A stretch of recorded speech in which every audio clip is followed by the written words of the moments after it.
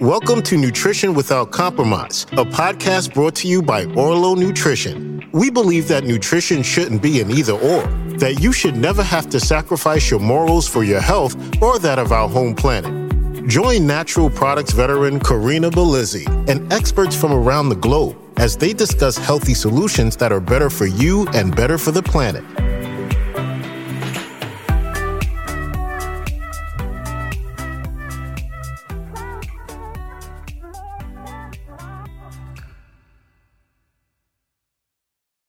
Thanks for joining me today for another great discussion around nutrition and health without compromise.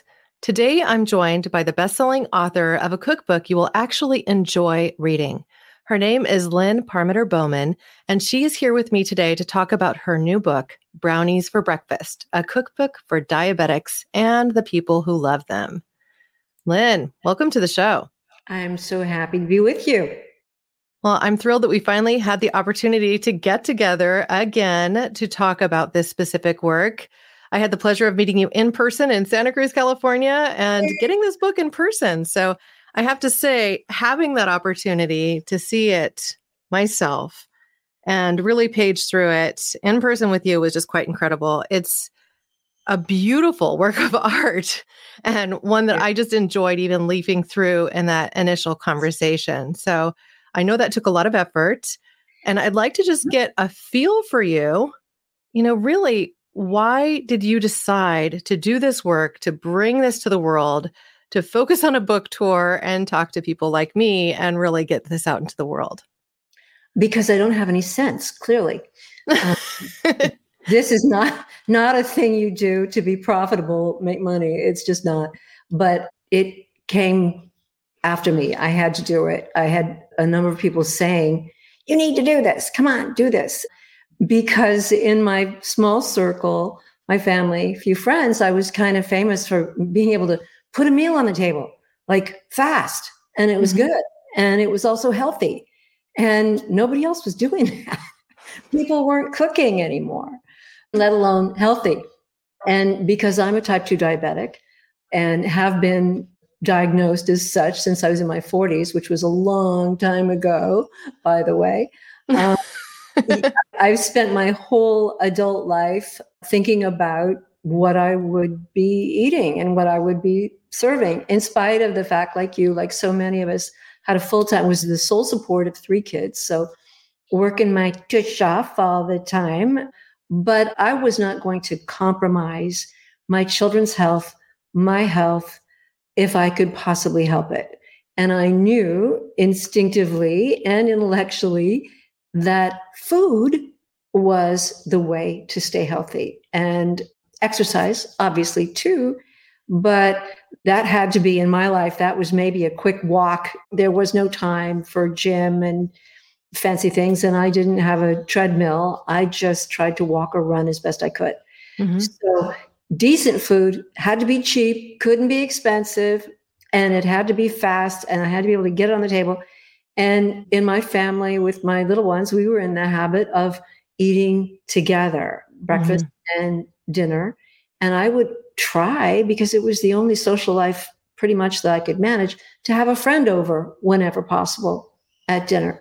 So my kids grew up with other people at the table as well. Mm-hmm. And as you know, having seen the book now, that a big part of my message is that food isn't just food. Mm-hmm. Food is community, it's family, it's communication, it's love, it's all kinds of things. It's ritual, it's memory. So I feel like this is a time culturally that we have kind of let that go. We have compromised our food culture for convenience. Yes, that's absolutely true. And this show is all about nutrition without compromising your morals, your ethics, your health, or that of the planet. And I think that one thing that we miss is that when we are eating on the go, when we are just picking up these packaged foods, when we are not eating whole, nutritious foods, we are compromising our health. So essentially, we're borrowing from the future that we might have by consuming things that they're not healthy for us. They gum up our systems. You eat a grain-based diet as opposed to something that's more whole foods based. if you're having a lot of guar gum and some of these other fillers that are incorporated into our foods to help the mouthfeel be a little better or the shelf stability to be longer, essentially what we're doing is we're clogging our systems. Well, Big Food has been selling us crap since the 30s, the 40s, the 50s, but particularly baby boomers like me were born into this culture of, yay, we've got cereal. Yay, we have grocery stores with all this stuff in it. And our moms were thrilled that they could make Betty Crocker cakes and they were fast and rah, rah, rah. So we have 60, 70 years of Big Food making big money on our health. I mean, we are now at 85, 90% of the people in this country have chronic disease. That's right. And our health budget, the money is all going to maintain people with chronic disease, not improve them, not cure them, not really do anything, but just sort of keep them alive. Yes. And personally, a big part of what drove me, I think, was my mother dying when I was young. I was 18, and seeing what chronic disease did to a family. When a mother dies young, I lost my family. I mean, literally, my house, my dog, everything was gone. Yeah. And she couldn't help it. It was kidney disease. And dialysis was just in a very experimental stage at that point. And I don't know if it would have helped or not. But the point is that I had a very crystal clear and negative idea of what chronic disease meant. And I was determined not to have that in my life if I could help it. And so everything that talked about preventing or reversing chronic disease like diabetes, I was on it like a bug on poop. And so I'm not an MD and I'm not a chef. I'm a grandma. You're a grandma. Well, you've made it this far. 76-year-old who's now out on a book tour. You're 76, is that right? That's right. Well, you wear it well. One of the things I will say is that this book pairs really nicely with an earlier topic we covered with Dr. William Li, who wrote Eat to Beat Disease, who is speaking of very much the same things, going back to whole foods, stop shopping at the center of the grocery store where everything's packaged or frozen, go to the periphery, eat more nuts and seeds and less grains and breads. Consider fruits and vegetables as your primary staples, things that we all seem to intrinsically know, but we kind of shove to the wayside when we're busy and we just want something quick, fast, and dirty. It's habit. It's habit. All about habit. And I don't even shop in grocery stores, and many of the people that I know don't. I live in a place where I'm surrounded by farmers, small farmers, regenerative agriculture. And we are also near the ocean. So I've got the trees talking to me all the time, along with the grass and the cattle and everybody. They're all saying the same thing, which is, please don't go in there and buy that box of crap and think that it's food. It's not. It's something that has been engineered for craveability by some guys in a building in New Jersey. Nothing against New Jersey, but that's where they are. They're on the highway there. And you don't want anything in your body that has been engineered for craveability, because what that means is more sugar, more fat, more of those ingredients that you mentioned. Sugar, fat, and salt. It's like that magic triumvirate. They get them in a particular balance, and it's like you can't put it down. You just eat one chip after the other, and before you know it, the entire bag. Yeah, that's right. And once you start eating nutrient-dense food, you'll get it. If you're not eating it now, you will get it, because my brownies, for an example, you eat one or two and your body goes, okay, thanks. That's good. Yeah. It's like my go-to food in this perspective is walnuts. I can never really eat more than about a handful of walnuts. Grapefruit? Yeah, exactly. You eat about half of a grapefruit and that feels like enough. You don't necessarily go for the second half of it. It can be saved for the next day. Right. There's plenty of foods that are like that. It's like they have the triggers to tell you, okay, now it's time for something else. And the more we know about our microbiome, the more we understand that there are times when your body really needs to eat certain kinds of food, that eating fruit in season matters. And Ayurveda has known about that forever. And a lot of other international food cultures have known about that. And we maybe poo-pooed it because it was kind of ancient knowledge. But we now have studies to support how important it is to eat fruit, for example, seasonally. Mm-hmm.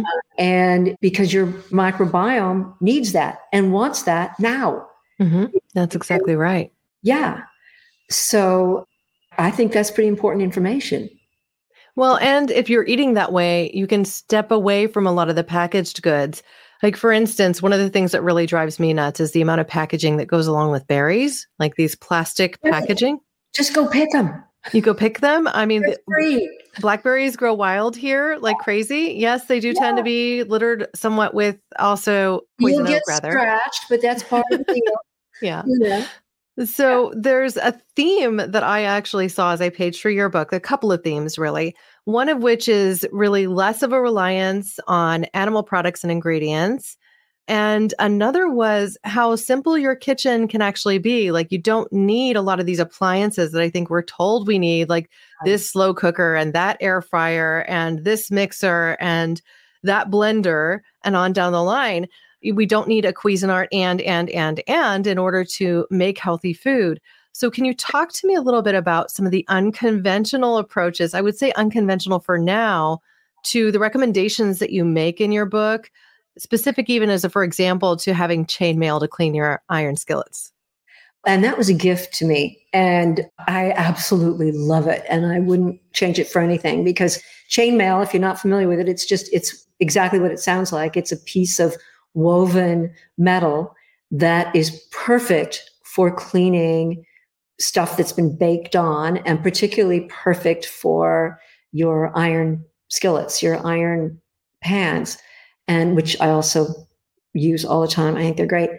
I don't have a lot of great stuff. I don't have a lot of chef's stuff. I was too cheap, too poor many years to have it. And so my habits were built around simplicity. And I don't apologize for that. And it just, New York Times, I enjoy the New York Times Wirecutter feature. I don't know if you pay attention to that, but they recommend products in all kinds of different areas. Recently did a piece about air fryers. And the answer was surprising. It was a toaster oven is actually the best air fryer. And they gave the brand, I think it might have been a KitchenAid. I don't remember for sure. Don't quote me. But look it up. New York Times Wirecutter, best air fryer, turns out to be a toaster oven, which I use my toaster oven every day.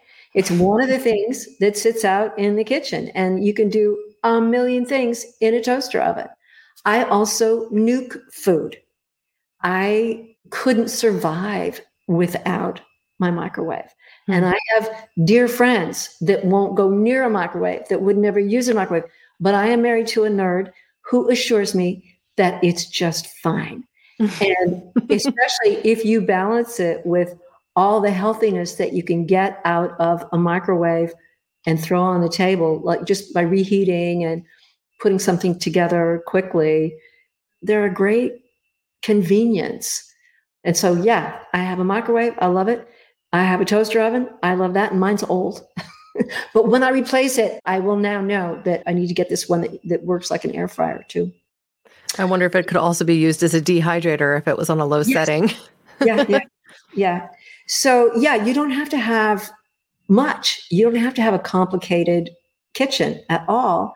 There's certain basic things that you want to keep. And I recommend a few things that you might not have in your kitchen that I have in mine and depend on. Things like truffle salt, which sound kind of fancy, but truffle salt makes so many things taste, wow, great, just with that little addition. Mm-hmm. I mean, an ordinary dish suddenly is elevated to, wow, that's really, really good. Mm-hmm. Just the addition of truffle salt. Also smoky salt. And there are lots of different smoked salt, applewood smoked and hickory, different smoked salts. But that really is satisfying when you're not eating bacon and greasy things. You can put a little of that smoky salt on a dish and wow, you can have that smoky, bacony kind of satisfaction. No calories, nothing. And salt, by the way, is something that's perfectly fine to add to food. Where we get in trouble with salt is in processed foods. Prepackaged soups, prepackaged vegetables, Prepackaged like soups, everything. if you look at the amount of salt that's in them, it's like spoonfuls of salt in that packaged soup that you're getting. Whereas if you're just sprinkling salt on stuff, it's not very much. It's That's fine. true. And people are frequently asking me, well, what about salt? Well, I love it. And I put it on everything. But I can see how much I'm putting on, and it is not very much. And you can't see how much you're putting on when you're eating Triscuits or something out of a bag or a box. It's got a ton of sodium in it every single time. Yeah. Dr. David Perlmutter recently wrote a book called Drop Acid. And in it, he talks about the fact that with the consumption of salt, the way we consume salt here in America, it actually makes us store a lot more water, and that we're not drinking enough water to balance that out. And so our body is actually storing water in our fat cells because it's one of the ways that evolution has taught us to get through difficult times. Right. And so people may actually be experiencing a lot more than traditional water weight just because they're consuming too much salt. They're out of balance. They're not consuming enough water to help to kind of level things out and enable their cells to return to their true homeostasis. And they're essentially doing what a camel does in its hump. They're storing that water on their bodies and their midsections and their thighs and their rears and everything else, which is something that impacts all of our health negatively as time goes on, because it's that visceral fat, that fat around the midsection, that really tends to dramatically impact our health over the long term, and then result in some of these more chronic diseases that are preventable in many cases. And so I think it's one of those things that we shouldn't take for granted, that we should actually get back to our kitchens, to making food simply. And this leads me to a question I had that relates to both the title of the book and the content of your book, because as you call it Brownies for Breakfast, you might think that it was just a baking book. And I don't want to say just but you're actually working in here to show people recipes for dinners and other meals and ways that they can make their kitchen simple, and also how they can do something like bake without grains. And so I'd like for you to talk about some of the recipes that you put into this book, what your favorites or your go-tos might be, and how they're different from the traditional version of that same recipe. Okay. And know that these are all my favorites and my go-tos. That's the whole book. All of them. This was not a book that was photographed by a professional photographer with food stylists. They are pictures that I took with my iPhone of the actual food in my kitchen with nobody standing over it. Because I used it back in the day, it took 10 people to do a food shoot. You had the food stylists and you had the light people and all this stuff. This is done with an iPhone. That's it. And the Apple is not sponsoring this podcast, just to be clear. But to me, that was important because I want you to use it. I want you to make this food. It's so easy and so good. One of my favorites that comes to my mind is immediately, because it's so simple, is mushroom soup. Mushrooms are amazing food. They are really, really good for you. And they're cheap. I'm not talking about the fancy mushrooms. I'm talking about the little white or the criminy or the whatever that you get, at Trader Joe's, wherever. They're cheap. They're super nutritious. They keep pretty well. When you need to cook them, you finally pull them out and you make this. It's mushroom soup. And all it is onions. You can use red onions. You can use yellow onions. Slice them up, chop them, throw them in the pot with some sliced mushrooms, a bunch, however much. I don't measure stuff, by the way. I have measurements in the book, but again, I'm a grandma. So I tend to just take it out of the fridge, chop it, and throw it in the pan. And then a little bit of olive oil, a little bit of vegan butter. If you want that buttery flavor, you can have it. So it's just onions, mushrooms, and then broth. And I use vegetable broth. And you cook it for an hour, and then you put it in the blender, being careful to hold the lid down, as I mentioned in the book, so it doesn't go everywhere. And you season it with salt, pepper, whatever, truffle salt. And then you add a little bit of whiskey. Oh, wow. And I guarantee, especially anyone who is wooing someone with food, which is a very good way to woo someone, This is a killer recipe. I mean, people will go, wow, you made it from scratch. It's like 3 ingredients. And it took you an hour, but the prep time was 5 minutes. Yeah.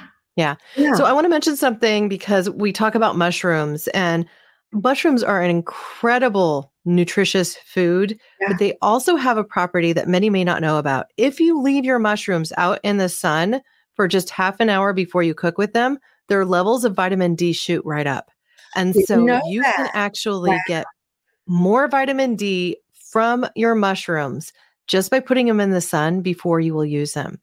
So this is something I learned a while back, and I'm just like, that's a game changer, because if we can get more healthy vitamin D3 and get them from mushrooms, then fantastic. Why not get it from your food? Interesting. I'm thinking as you say that, I've got squirrels and lizards and snakes and stuff. Am I safe just leaving them out? I'd have to think about where I did that. Even in the window works. So just as long as they're being hit by sun, I mean, they're great to begin with. So if you can add a little vitamin D, you said, super. But these recipes, it is not hard to cook great food. There's a recipe in the book called Genius Soup, which is truly genius. I say humbly, of course. And it's the thing that people know they probably should do, which is on the weekend, when you have time, make this vat of soup. It's really easy. You kind of clean out all the tired looking greens in your fridge, all the carrots, everything. I tell you how to do this. Not hard, but you have to chop some stuff. You have to chop some stuff. And then you throw it in the soup pot. And I hope you have a soup pot. You need one. And then it cooks for a long time, but you don't have to stand over it. You just put it way down on simmer, low, and walk away and let it cook. Or if you have a slow cooker, great. And then you have this big, giant bunch of soup from which you can do pasta one night. You can do tortilla soup one night. You can do bean soup one night. You can make my French as hell, I call it cassoulet with lentils, which is amazing. And it's all with this soup base that has every vegetable in the world in it. I mean, all greens, leafy greens, which I don't care where you're reading or what kind of a diet you're on, they all come back to lots of leafy green, cruciferous vegetables, right? Leaves. That's what we need to be eating a ton of. And the challenge today in our diets is to eat leafy greens often. So I also give you ways to do that for breakfast and do it for snacks. You can do it. You just need to make a habit of thinking leafy, green. You know, what can I put in this that's leafy and green? And then eat it. And I think the reality too, when it comes to leafy greens, if we all think about it as salads, people will say things like, gosh, I get tired of chewing after a while. You don't have to sit there and eat a bowl of kale. That's the thing that is a misnomer. And if you do consume eggs, one of the things that I enjoy doing in my kitchen is making essentially a piperade, which is a French dish. And you're probably familiar with that, but it's like an omelet, a thicker omelet that you set first in the pan, but then transfer to the oven to let it bake. And you wilt an entire batch of spinach on top of that, mix it in, and it actually adds to the overall flavor. You can put garlic, tomatoes, whatever you want in there. You could put some meats in if you want, but you don't have to. I mean, you could really just keep it like a farm fresh egg base along with whatever vegetables that you felt like adding and spices. There's something else that I actually saw recently on TikTok that I thought was quite interesting. A couple of guys were trying a woman's recipe for a bacon replacement of basically cooked banana peels. So what she did was take the banana peels, and like, this is something I would never have thought about eating, and basically scoop out the white innards of it, just leaving the yellowy skin, and then marinating that with soy sauce and some other spices, like smoky spices, to give it that bacony flavor, and then just frying it in a pan, much like you would bacon. And the guys who tasted it said it tasted delicious. It wasn't bacon, but it was something that they would actually go back to. And I think they were looking to myth bust it and then found out that they were fans. So, and I have two issues with that. Bananas are a bit problematic, especially for those of us who are diabetic. Bananas are sugar. Yeah, their glycemic index is really, really high. You learn that fast if you study nutrition. Right. And then the other thing is when you're frying banana skin, you're frying in oil. And I would love to see people get away from frying anything. As a culture, we fry a lot of stuff. And we kind of are accustomed because the convenience foods that we like are often fried or deep fried, whatever. And we like that crispy thing that happens. But this isn't a habit that you want to develop in the kitchen that is going to help you live longer and so on. Yeah, I do tend to agree with you. I mean, the amount of fat that we consume that's superfluous and unnecessary is quite high. So, yeah. And you don't need it. There are too many other good things to eat. And again, if you're like struggling to eat banana peels, I'm not sure why that come about. I guess you're reducing your waste, but I tend to put them in my compost, so they feed my garden. Yeah. Now, I wonder, as your title of your book, again, going back to that brownies for breakfast, what makes your brownies recipe different? There's no sugar, no oil, no flour, no grains. It's a one bowl, super simple. Everything in the book basically is designed so an 8-year-old or an 85-year-old will be comfortable doing it.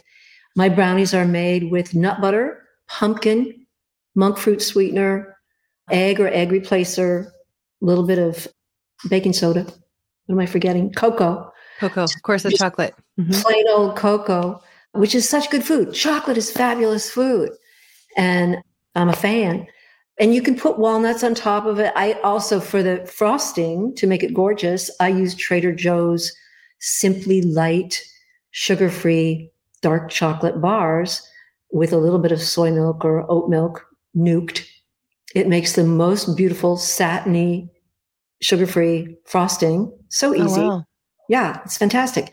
And the brownies, you can tune from super gooey to more cakey, depending on how you like them, by changing the amount of pumpkin.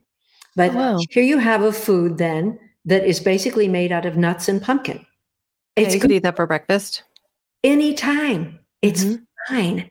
And as we mentioned earlier, you eat one or two of those puppies, and you know you've eaten something. You're not going to stand at the sink and narf down a half a pan of those. You're going to eat one or two, and that'll be just fine. And it's got a lot of fiber. It's got natural antioxidants from the chocolate. I mean, that was one of the gifts from Dr. William Lee's book, Eat to Beat Disease. Chocolate activates all 5 of the centers to support your health and essentially prevent disease, which I think is amazing.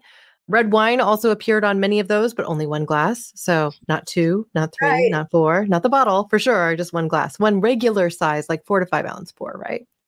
But ultimately, if we choose the right foods, if we satiate ourselves by feeding and nourishing our bodies, then we're not going to crave all the junk. So I think that's really the point, right? Right. And quitting sugar is a thing that people are always asking me about, because it's kind of like, how in the world does anybody do that? How do you actually just really quit, give up sugar? And I always come back with, well, you know that sugar is addictive. And people kind of go, well, yeah, I mean, it's not in a metaphorical sense. It is biologically addictive. Yeah, well, it's the same reason that alcoholics often become sugar addicts after they stop drinking. Yeah, sugar is highly addictive. So if I said to you, well, it's more addictive than heroin. And if I said, well, I'm a heroin addict, but I'm going to cut back. What would you say to me? Well, girl, you're full of it, right? You can't cut back on an addictive substance. You need to drop it like a hot rock. And it will do so many good things for your body and your budget and your table by eliminating sugar. It's so worth it. And in 2 or 3 weeks, your chemistry changes, your saliva changes, and you don't really want it anymore. People ask about cravings, because once you've put yourself through rehab and beat the addiction, no, you don't crave it. And you are so much better off. Yeah. Well, you're talking about the gut-brain balance here too, because what we're finding more as research goes on is like we actually have a brain in our gut. And because our bodies are made up of more cells of our microbiome than they are even of our own human cells, essentially there's this connection, there's this conversation that happens between your microflora and your brain. And so triggers and hormones are all kind of triggered because of the foods that we're eating. And so if we stop feeding the unhealthy bugs, the candida and things like that, that actually cause us to crave more sugars, then suddenly you're able to get to this path where you say goodbye to some of the more unhealthy habits more easily. Yeah. Yeah. Amazing. And food just becomes so much more interesting and fragrant and beautiful and varied when you stop the focus being on meat and potatoes and pasta, Mm-hmm. and you put the focus on plants. All of a sudden you got green and purple and red and orange and yellow and different textures and different shapes. And people are always asking me about, how do you get your kids to go along with this? How do you get your kids to eat this stuff? Well, kids love it. Kids love to eat what they grow. Mm-hmm. They love to eat what they cook. So that's how you do it. You grow something, and then the kids are part of what you grow, and the kids are part of what you cook. And also, please, parents, the kids are part of setting the table and clearing up the table and doing the dishes. That's, I think, maybe a more important part of their education than another language or another choir or whatever it is that you're doing, driving these little things around all the time. And they're eating bad food in the back of the car while you're driving through bad traffic. There are other things that are important.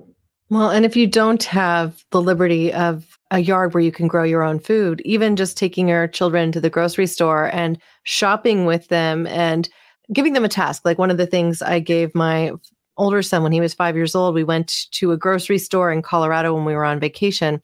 And I just said, we're going to cook something different tonight.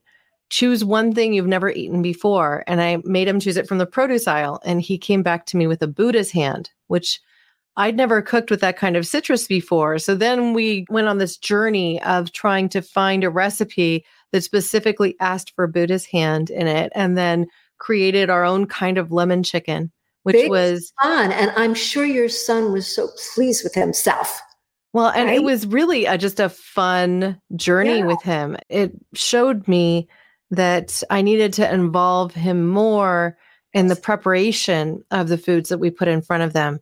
So now when they come home from school, they're always hungry right away. And I just cut up a bunch of fruits and vegetables and I have it sitting out for them so they can graze while we do the cooking, because they're eating something healthy, identifiable, that's colorful, that's nutritious and crispy.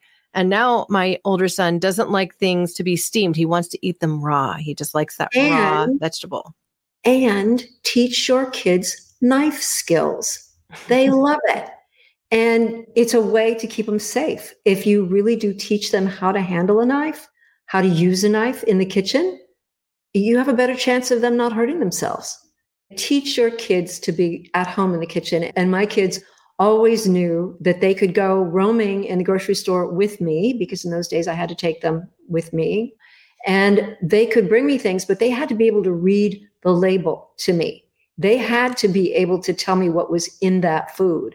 And then, of course, it got to be great comedy trying to read all those words on the ingredients list on the package, because they're like dextrose, malto, what? So the kids became very aware very early of just what's in that food. And of course, they also learned to read while they were doing that, and all about shopping, which matters. So well, I think that's a really good point. Now, you mentioned earlier on that you are a type 2 diabetic. Mm-hmm. Do you still have to take insulin, or have you been able to I've never taken insulin. And that's what I want for you, because insulin does bad things to your body. When you're taking insulin, if you don't have to, I mean, if you're type 1, you probably have to, but insulin is not where you want to go. I take a small dose of metformin once a day at night, which actually I now know is kind of a designer drug. People are taking it for the longevity benefits, not because they're diabetic. Yeah. It somehow mimics fasting in your body. Oh, but interesting. My hemoglobin A1C has come down 9 points in the last 2 years. since I started seriously finishing this book, because I really started walking my talk and I learned some new things that I didn't know when I started the book. And so what I want everyone to understand, my physician said to me, Lynn, that just doesn't happen in people your age. It just doesn't. Well, I'm here to tell you it does. You can do that. And you do it with food and exercise and with not eating all the time. I also do intermittent fasting. Time restricted eating, I think, is a hugely effective technique, especially for people who have glucose challenges like myself. So are you on like a 16-8? I'm just curious what intermittent fasting. 18-6 more. I eat some breakfast and some lunch. So that means 6 hours of the day you're consuming and the rest you're mostly on water, maybe coffee. I'm on coffee almost all the time. Coffee, yeah. But I don't drink coffee in the afternoon. I drink coffee in the morning only because I'm old. So I can't do that. But it is miraculous in its ability to amp up your energy. And we don't have time, I know, today to talk about autophagy and your microbiome in detail and these cellular effects that you get. But it's fascinating. And maybe we can do that in another show, or you can do it with someone else, because that's the stuff that we know now that we didn't know 15 or 20 years ago. That's right. And even some teas can help to turn that on so that you're living in more of kind of that fasting state and your cells are activating to create more of the growth factors and things like that that are working in your favor as opposed to against your favor. Yes. Yeah. Well, that's really great. I so appreciate your time today, Lynn. Now, where would you prefer that people go to find your book? I know on Amazon is pretty much where most people go, but can they come to you directly? Do they go to a local shop? What would you recommend? If you have an independent bookseller, and I hope you do, we all want them to survive, please ask for it. And do me a favor and make a little fuss and go, wait, you don't have it? This is a fantastic book. It's so popular. It's everywhere. They will get it for you from their wholesaler, Ingram Spark. So just ask them to order it for you and also stock it. Tell them to stock it. It's available on Amazon. I don't sell it directly from my website, but you can get it kind of wherever books are sold. That's right. One of the things I love in my local area is Bookshop Santa Cruz. They do a really good job of that. And you just go to their info desk and you say, do you have this book? If they don't, they'll order it. And they typically have it to you in about a week. So that is about as quick as you'd probably get it from Amazon anyway. And then I'm supporting my local bookshop. Yes. And you know I'm local to Santa Cruz because I don't call it Santa Cruz Bookshop. It's Bookshop Santa Cruz. Yes. You're in with the in crowd. Oh, right. Yeah. Well, listen, I so appreciate the time that you've spent with me today. I am going to get back into my kitchen with my boys, and I have to tell you the recipe that I've chosen to do so with because I love it. And that is the vinegar pumpkin spice donut. Do you have your donut pans and you're all ready to go? And that's another thing that you mentioned in the book. Get creative, shaped pots and pans and things like that you can cook with because it makes it more fun. Like I have seen even an elephant-shaped pan before. you can find almost anything. Shaped like a dinosaur. Anything. Right. Yeah. I mean, that's why they have the dino chicken nuggets now. Yeah. I mean, it's like you won't eat regular shaped chicken nuggets. You have to get the dino-shaped ones. I mean, some of these things get a little bit too much of a pandering to the youth perspective, but I think making it fun is important. And I love the incorporation of vinegar here because my older son is currently in experimentation mode and he loves to just like put vinegar and see what baking soda does with it or whatever. He's learned that there's a difference between an acid and a base. And when they interact, there are interesting things that happen. And so he's been experimenting even in the kitchen with these. Vinegar is magic stuff and fermentation is magic. All those things are so good to learn in the kitchen. Yeah, I love it. Well, thank you so much, Lynn, for your time today. Thank you for having me on. To learn more about Lynne Bowman and her work with Brownies for Breakfast, a cookbook for diabetics and the people who love them, visit lynnebowman.com. All links will be shared in show notes. I'll even include a link to Bookshop Santa Cruz for anyone local to this area. And I encourage you to lean into discovery, get back into the kitchen, enjoy cooking, and find some unique staples that you like to use in your day-to-day. It will both be a pleasurable experience for you and your families and also offer you some new nutritious foods to eat on the daily. For full transcripts and additional insights, visit our podcast and blog pages at orlonutrition.com. If you enjoyed our discussion today, be sure to subscribe to the show so you are alerted when new episodes drop. Thank you for joining us today. Here's to your health. Thanks for listening to Nutrition Without Compromise. To make sure you never miss an episode, subscribe, rate, and review wherever you listen to podcasts. If you'd like to learn more, visit orlonutrition.com and join our mailing list. You'll gain access to complete show notes, features, and informative blogs, because nutrition shouldn't be an either or.